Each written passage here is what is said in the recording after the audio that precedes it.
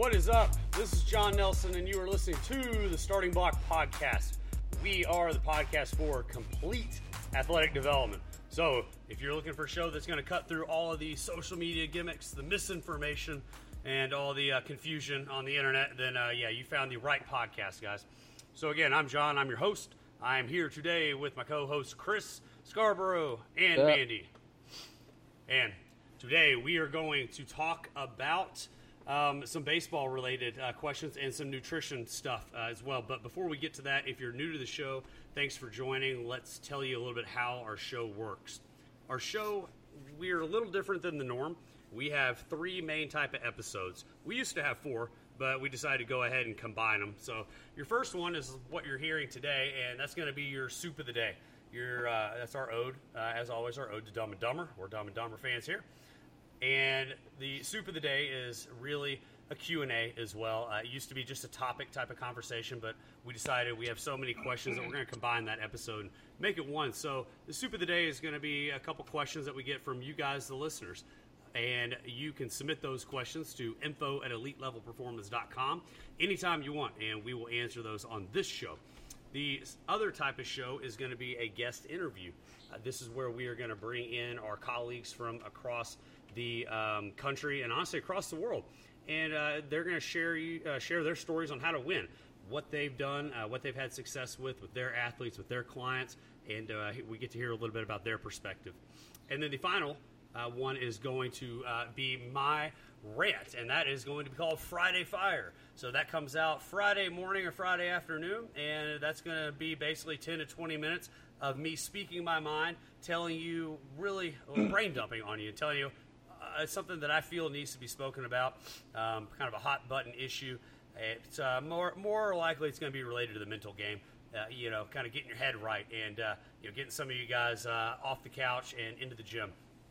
And so that is your Friday Fire. But like I said, today is going to be the soup today, and it is going to be a topic-based episode. So 2 questions that we're going to look at today.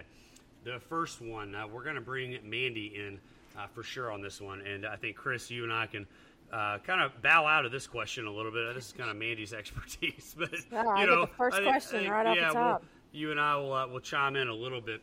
But we've got a lot of questions about nutrition, a lot of questions about, what to eat before a workout, what to eat before a game, and post-workout, post-game nutrition as well. But I say we just keep it simple today. And, let's talk about kind of what athletes really need to eat prior to a workout, prior to a game. Well, usually when I get this question, it's coming from somebody that really needs to take a look at their entire diet. They get so focused on, okay, what do I need to eat right before a game or right after a game? But really, it's what you need to be eating all the time. You're not going to get a huge benefit from that meal you ate right before the game if you're eating like crap the other, 6 days a week and 23 hours of the day. So you say you're not going to get a lot of benefit. Why? Because you hear things like carb loading before games or carb loading before runs. So, for example, like obviously if they have a terrible diet, right? Like it's not going to matter. But if we just start with they're not going to get a lot of benefit out of a meal prior to a game. Is there a reason for that? Well, basically because if you take it without getting too much into the energy cycles of your cells, the whole carb loading idea and, that sort of thing comes from, accumulation, having the energy to perform the activity that you want to do. So you hear that from a lot of times from runners, before a race. And what I will tell you, and I'll tell you, even, any other sport really, baseball, football, you're not going to get a huge benefit from something right before a game. Obviously, you don't want to go into your activity on an empty stomach. But you also don't want to go into your activity with a full load of food to digest. So what I will tell people is it's about 24 hours before your activity is where you really want to consider your meal, because it's going to take that long to get it digested, get it absorbed, and get those nutrients into your cells. So for like a runner that's got a morning race, that's the spaghetti dinner the night before. For a baseball player that's got a 6 p.m. game on a Monday night, what are you eating Sunday night for dinner? Now, that's not to say that eating before, like I said, eating before a game is important, but you want to give yourself about an hour or two time to digest, because then John can chime in with this, or Chris, it's digestion is parasympathetic, your activity is sympathetic, and your nervous system can't do both. Yeah, that's a good point. So you don't want to have to worry about digesting your food and then also performing in your sport. So you think mostly for energy. So that's where you're going to want carbohydrates. Carbohydrates are your energy, and they're going to be your immediate energy, your simple sugars, which is what a lot of the nutrition things I hear, chocolate milk, I had a kid come in and told me that his coach told him to eat a cinnamon bun right before the game because that was good fuel. Stop at cinnamon bun on the way. Yeah.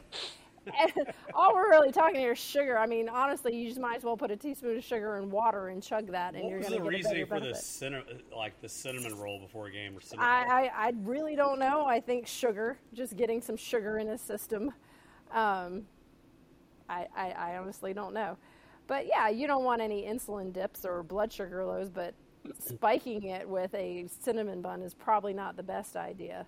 So you could go a piece of fruit, a higher, grainier bread with a little bit of peanut butter on it, so you get a little bit of carbs, a little bit of protein, something in your, mainly it's just getting something in your system so you're not running on empty and possibly running into some blood sugar issues. So that's my before a game advice. After, obviously, you kind of want to replenish what you just did. So protein, a little bit of good slow digesting carbs. So yogurt with some granola, piece of fruit with, or veggies with. Why would you say slow digesting carbs rather than fast? Well, because you don't carbs? need that immediate energy. You're not about to go perform an activity that's going to put a high demand on your metabolic system. You're done. You're ready to now rest, repair, restore, whether you just competed at a powerlifting meet or you just played a baseball game, obviously gauged to your activity. Yeah, but now you don't need that immediate energy. Yeah, I guess that's a different thought process. At least I know my brain immediately goes to, kind of like the bodybuilding side of stuff. And it's like, okay, after your workout, you got your anabolic window, whether that's true or not, right. Whatever. But, you try to get your protein in, but you also get the carbs and the fast digesting carbs quick so you can replace the glycogen stores, which is important. I think you see on TikTok, Instagram, things like that, a lot of bodybuilding type of information that these teenagers, whether you're high school, college, even pros. I mean, the amount of pro people we've worked with who don't understand nutrition is kind of mind-boggling. Mind-boggling is Anchorman, isn't it? I think that's what that is. Or a John Nelson word. Or mine, yeah. But, like the point is mood. Yes. But I think you don't have to replace the glycogen stores quite as fast. Right. Because it's not necessarily about muscle repair as much as it is energy system repair, I guess. I don't know. Energy system, exactly. So the idea behind the carbs, like you were talking about, John, and breaking that anabolic cycle and getting right into that repair is it's hormonal. You want to boost your insulin to stop that cortisol. And that's a whole enough, and that speaks to what you're talking about. That is more of a bodybuilding. It's a very scientific way of building muscle tissue for a specific purpose. For somebody who's just coming out of a baseball game, that's not as important. Yes, you do want to replenish so that you're ready to go because you're, like I said, you go to sleep at night, but your cells never really shut down. So you've got to have something in there to replenish and rebuild that energy cycle so that your body can do all the processes it needs to do overnight. But we're not obviously looking to, add massive amounts of muscle gain. That wasn't our goal during our activity. Yeah, so it might sense. be different for a bodybuilder than it would be for somebody playing a sport. What about you, Chris? You work with a lot of track athletes. Yeah. Yeah. How do you tend to approach it? Well, as far as like the nutrition advice, I agree with almost point for point from what Mandy said, and that is, the first thing, nothing's going to beat what they do every day. Right. So most of them need help every day. So forget about the before, after, whatever. I mean, that's right. So if you're still throwing 80 miles an hour, or you're running like a 15-second 100-meter, and you're eating Pop-Tarts, don't come whining and complaining. Right. Basically. Exactly. Now, Chris, you're probably nicer than I am, but I basically tell them to get out. Yeah. And then the second thing though too is, even let's take our longest run at a high school level. It's a 5K. It's the cross country run, and in indoor it's 2 miles. What do you need to carb load for? It's like, how much glycogen do you freaking need to run 3.1 miles? It's not much. It's not much. I guarantee you, if they eat a decent breakfast, 3 hours before that run, they're fine from a glycogen standpoint. So, so the whole carb loading thing, if someone's running a half marathon or something like that, okay, I can see some benefit. Honestly, a 3.1 mile run, and I'm not degrading the run, okay? I'm not. But like a soccer player might be a good example, though, of somebody who could benefit from carb loading. I had a soccer player ask me that the other day. When they have tournaments on the weekends, I mean, they're playing 3 games back to back to back, and he's like, "What do I eat?" I said, "Bro, just eat anything."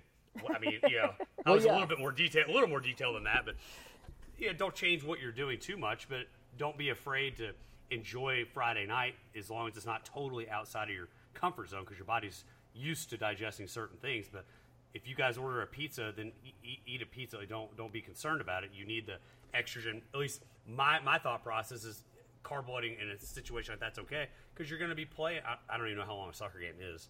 I don't know. I only played soccer in like 6th grade, so. Yeah. But I guess that's different. I don't know. Is that different? What do you think? Well, no, not really, because what are they doing if they're a college kid or a high school kid going out and eating a pizza? They're just living life. They're not going out there to specifically carb load. I don't care whoever told you that's lying their butt off. They just want to go have a pizza. All right, go have a pizza. So just live your normal life, right? Yeah, for real. So I'm not really. I don't know. I just think the whole carb loading thing, for the majority of our athletes out there, just BS. Just go. Eat.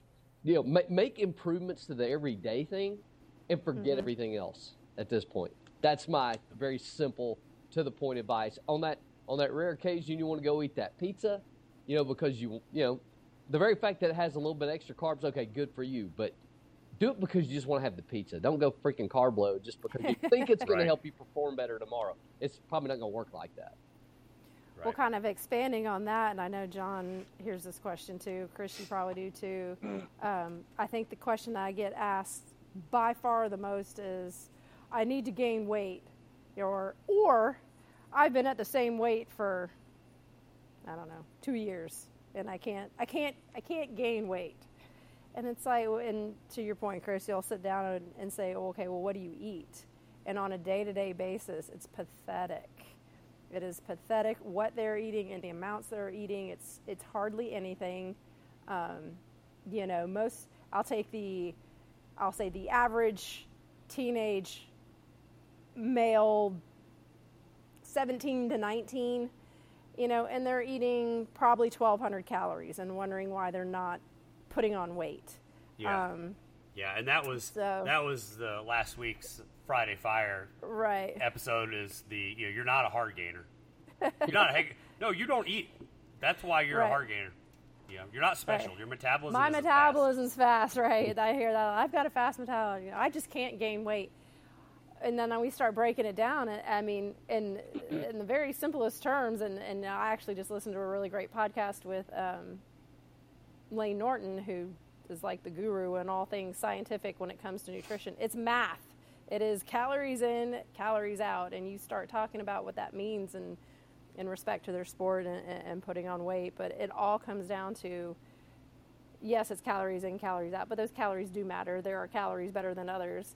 And eat for your goals, but one good meal before a game is not going to turn you into a rock star if you're eating like crap the rest of the time. So, protein, carbs, fat in their most natural forms are going to be your best bets in anything. I don't care what you're trying to do. So that's my advice when it comes to nutrition for kids.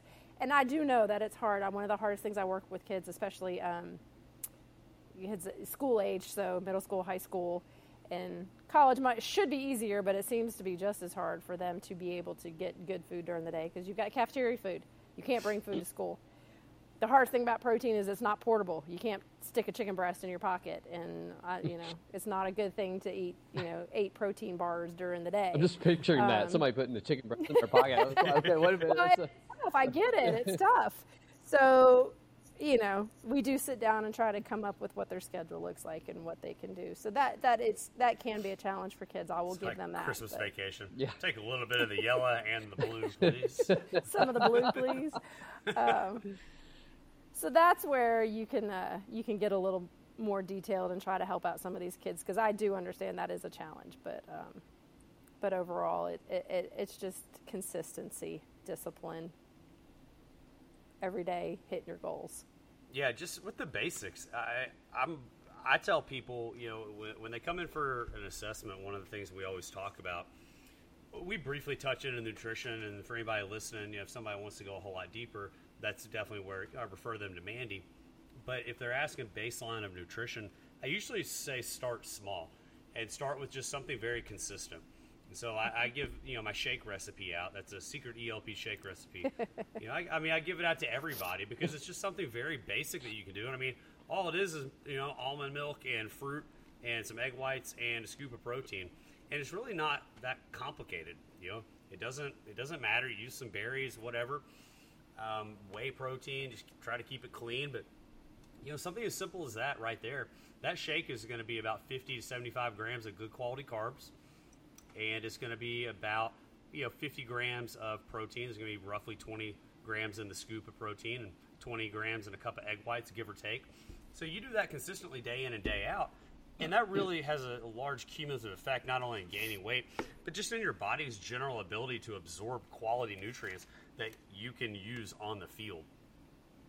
Yep. And so that's the secret shake recipe if anybody wants to know. But it is about just like winning the day and getting the quality things in on a consistent basis. You don't have to meal prep like a bodybuilder and take all that to school. You don't need a meal prep service. You don't have to do all that type of stuff. Just you keep it simple and do one thing at a time. Once that becomes a habit, then you add the next one and try to make the good choices that you need to. And I guess as Chris and Mandy both said, don't worry about carb loading. Just go live your life. Yeah. Yeah. If you're eating enough calories consistently, you will have the energy you need to perform your sport. Yes. That's it. All right. Okay, question number 2. This comes from Preston.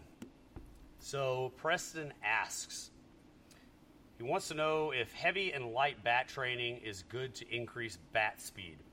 And a little bit of the background is he says, some people say heavy bats are great. Some people say heavy bats aren't as great because it causes the body to move slower in order to swing them, and it'll just make your swing slower.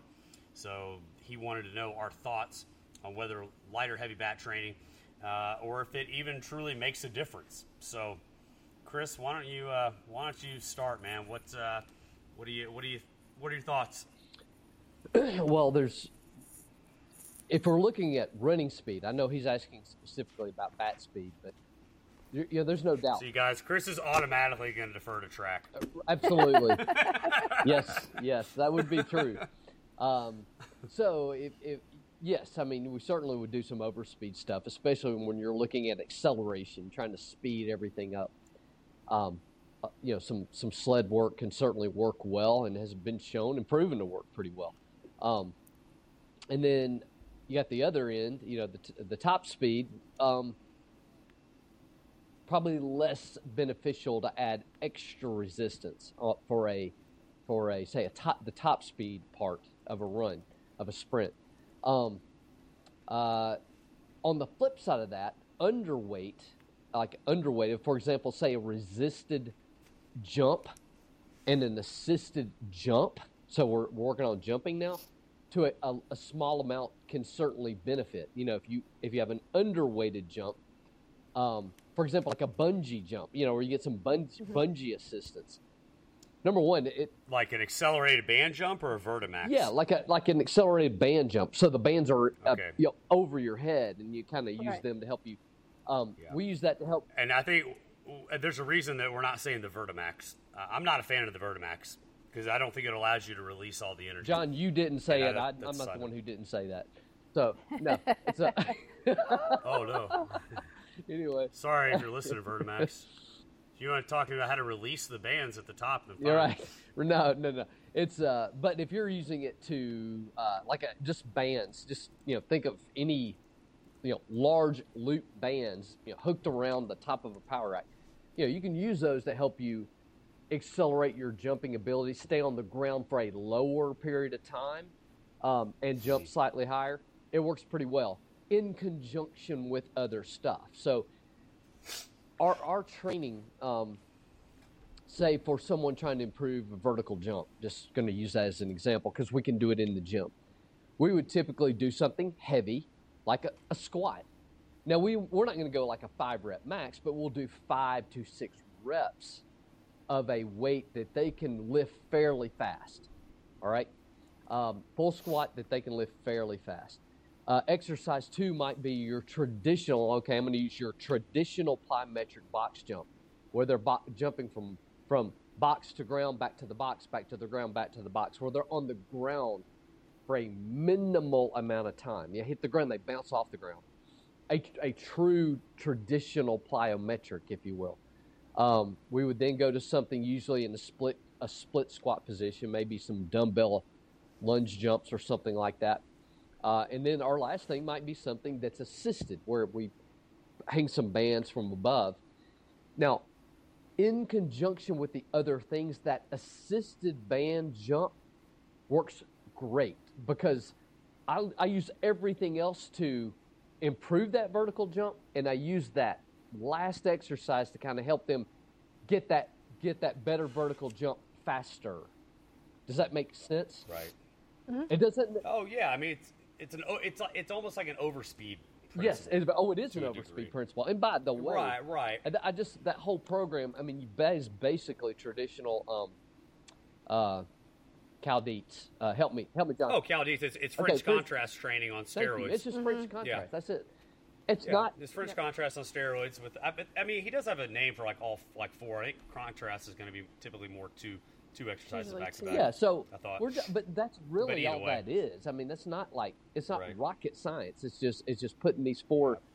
Every one kind of addresses a slightly different component than the one before it. As a side note, I really like using cluster sets for that first exercise. I'm a big fan. Yeah, of that. I mean, just and there's quite a few ways you can put that together. I just threw that example out there. Now here. So your example, it breaks down into the whole premise of the conversation is what are you trying to develop with heavy bats or lighter bats? And it's basically strength and the ability to display the strength, the specificity of the strength, or which I feel falls under that speed and power category as well. Absolutely. So that comes down to the point. So let's now take that and let's apply that to this baseball player asking the question.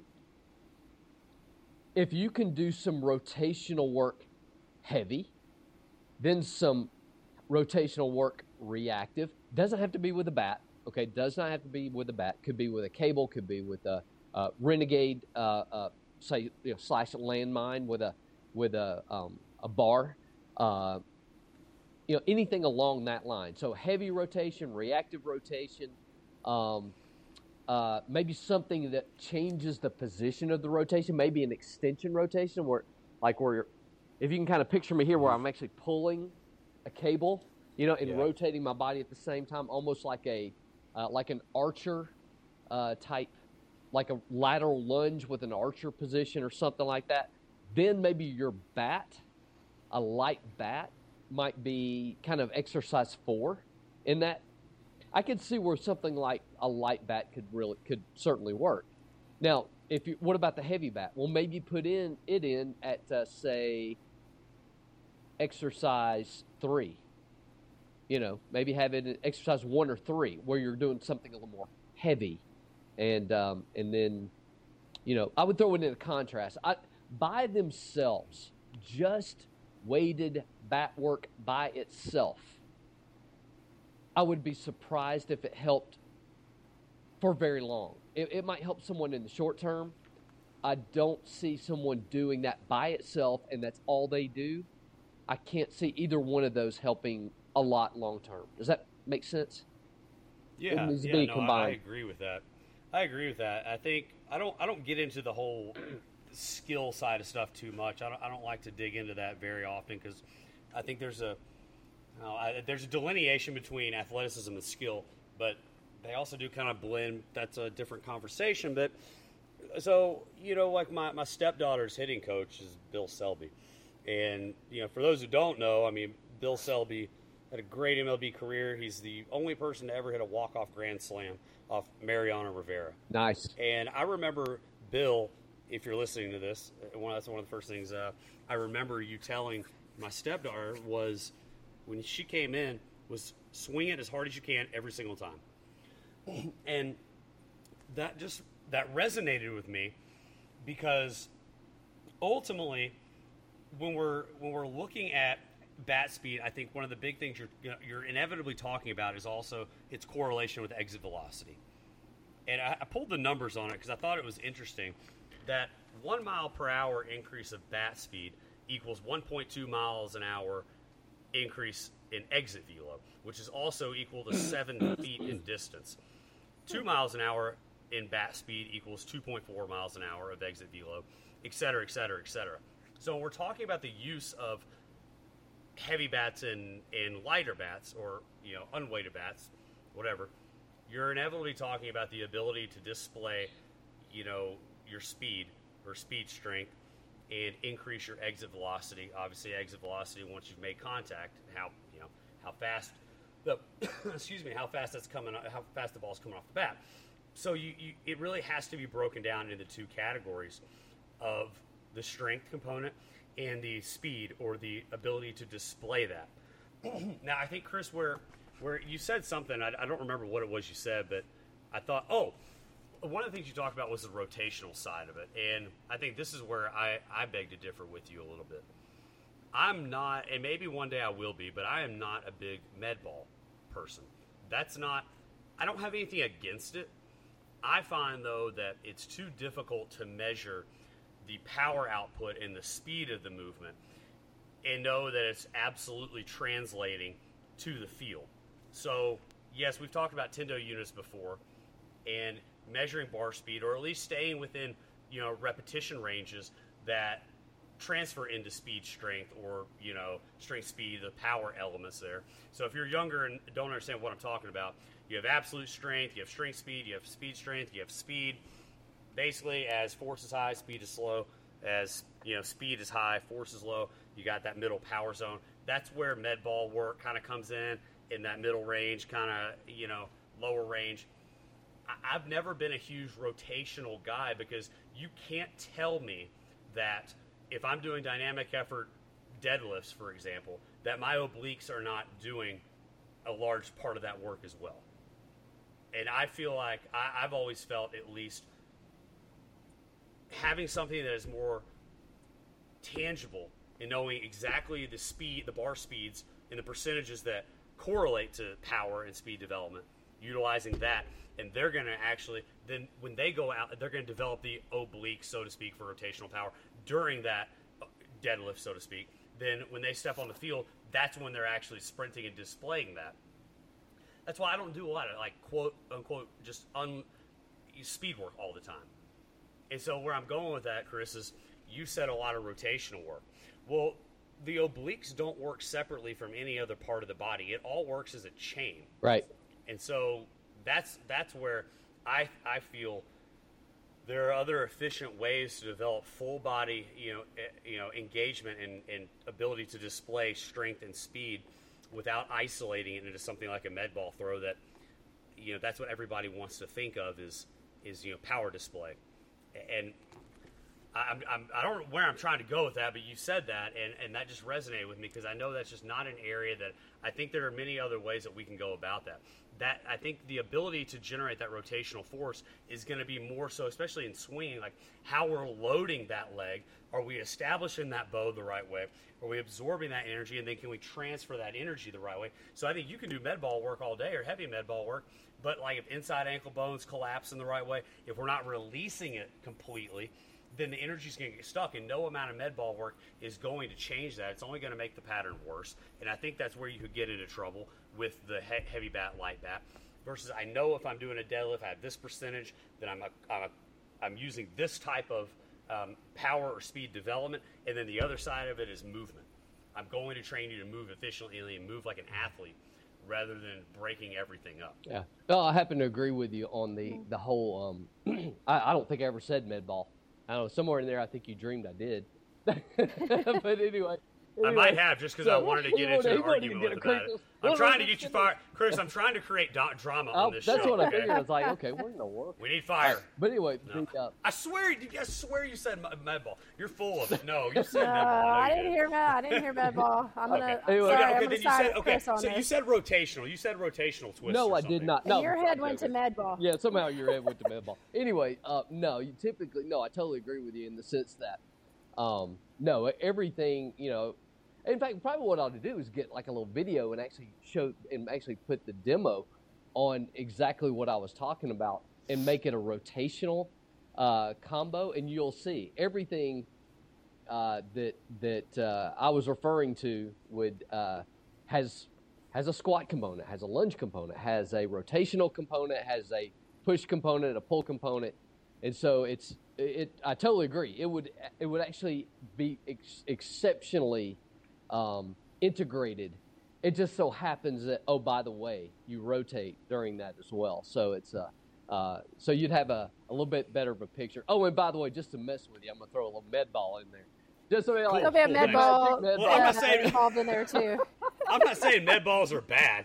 I'm just saying that's not really a huge thing that I do. Yet you always hear, oh my gosh, my exit velocity, went off the charts, or whatever the case may be. And it's like we really didn't do a whole lot of med ball or rotational type stuff, because I think the rotational component is with everything. And just so everybody's kind of listening, I don't use the deadlift like I used to anymore. That used to be a theory of mine, or it's not theory, it's science. And we've had great results with it. But we've really changed our philosophy on how we develop those types of special strengths, so the absolute strength, the strength, speed, and speed, through a lot of the go-to work. I mean, like I said, that's changed a lot of what we do, and I mean, our numbers are going through the roof because it's teaching the body to move as a whole. So I think inevitably, Preston, I would ask you how much your exit velo has improved and how much your swing has improved. I don't know if you actually use those or not. I don't recall. Now, clearly, I can't remember shit, according to Chris and Mandy. But, I don't believe you and I ever had that conversation up until now. So I think you should look at how your body moves in accordance to the other strength and power elements that you trained for all that time prior. So like Chris talked about the reactive work. Remember, we did a lot of reactive work. We did a lot of reactive squats. I even had the newbie hooked up to you while we did it. Because, in that display of speed, or the overspeed principle, we're ultimately trying to recruit more fast twitch fibers as well. And so the newbie can do that, and other methods can do that as well. So I think breaking it down to those two component parts, what you're trying to accomplish from a strength and speed and power display, is important. Now, I know the literature shows that, yes, you have seen improvements, but remember, you can make any study show what you want it to show. Yep. I'm not saying the studies that are out there are invalid. I don't know. I read through one or two of them real quick just to see what they had to say. But when you're looking at like a high schooler or middle school kid, just the development of some general strength, that's the king. The strength and movement will assist in the speed and power development. When you get older, though, like in college, pro, I think you could see a little bit more benefit in it. Because I guess it's a little more specific, and I hate to use the word sports specific. But as Chris is saying, you can develop those traits without using those tools. I mean, Chris, that's what I'm saying. You can develop the traits without using those tools. And yes, correct. And that's, clearly, if you're going to go use those tools, sports specific, you're at practice.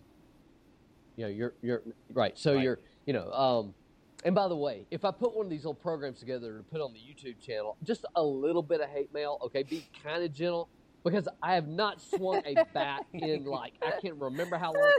So I'm gonna get all kinds of critiques of that's not how you. Okay, I get it. All right. So, awesome. So anyway, just a little bit of hate mail for that, and then but I will put together a little complex here of those 4 exercises, and that way someone can actually see the things in practice. How about that? That's awesome. I like it.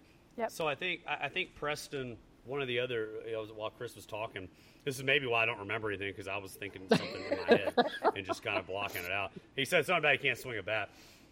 But once you get to a certain level, I think you really need to look into the movement pattern. So how efficiently does the body move, rather than the skill so much, because the skill is going to be dictated by the movement pattern, not the other way around. You can work on your skill all day, that's fine, but there comes a point where your nervous system relies on the skill and the myelination that occurs. Myelination is why practice doesn't make perfect. Practice makes perfect. But myelination is like the insulation around a nerve fiber, and that's what happens when you're swinging, over and over and over and over again. You're just laying more myelin down over that nerve to insulate that pattern.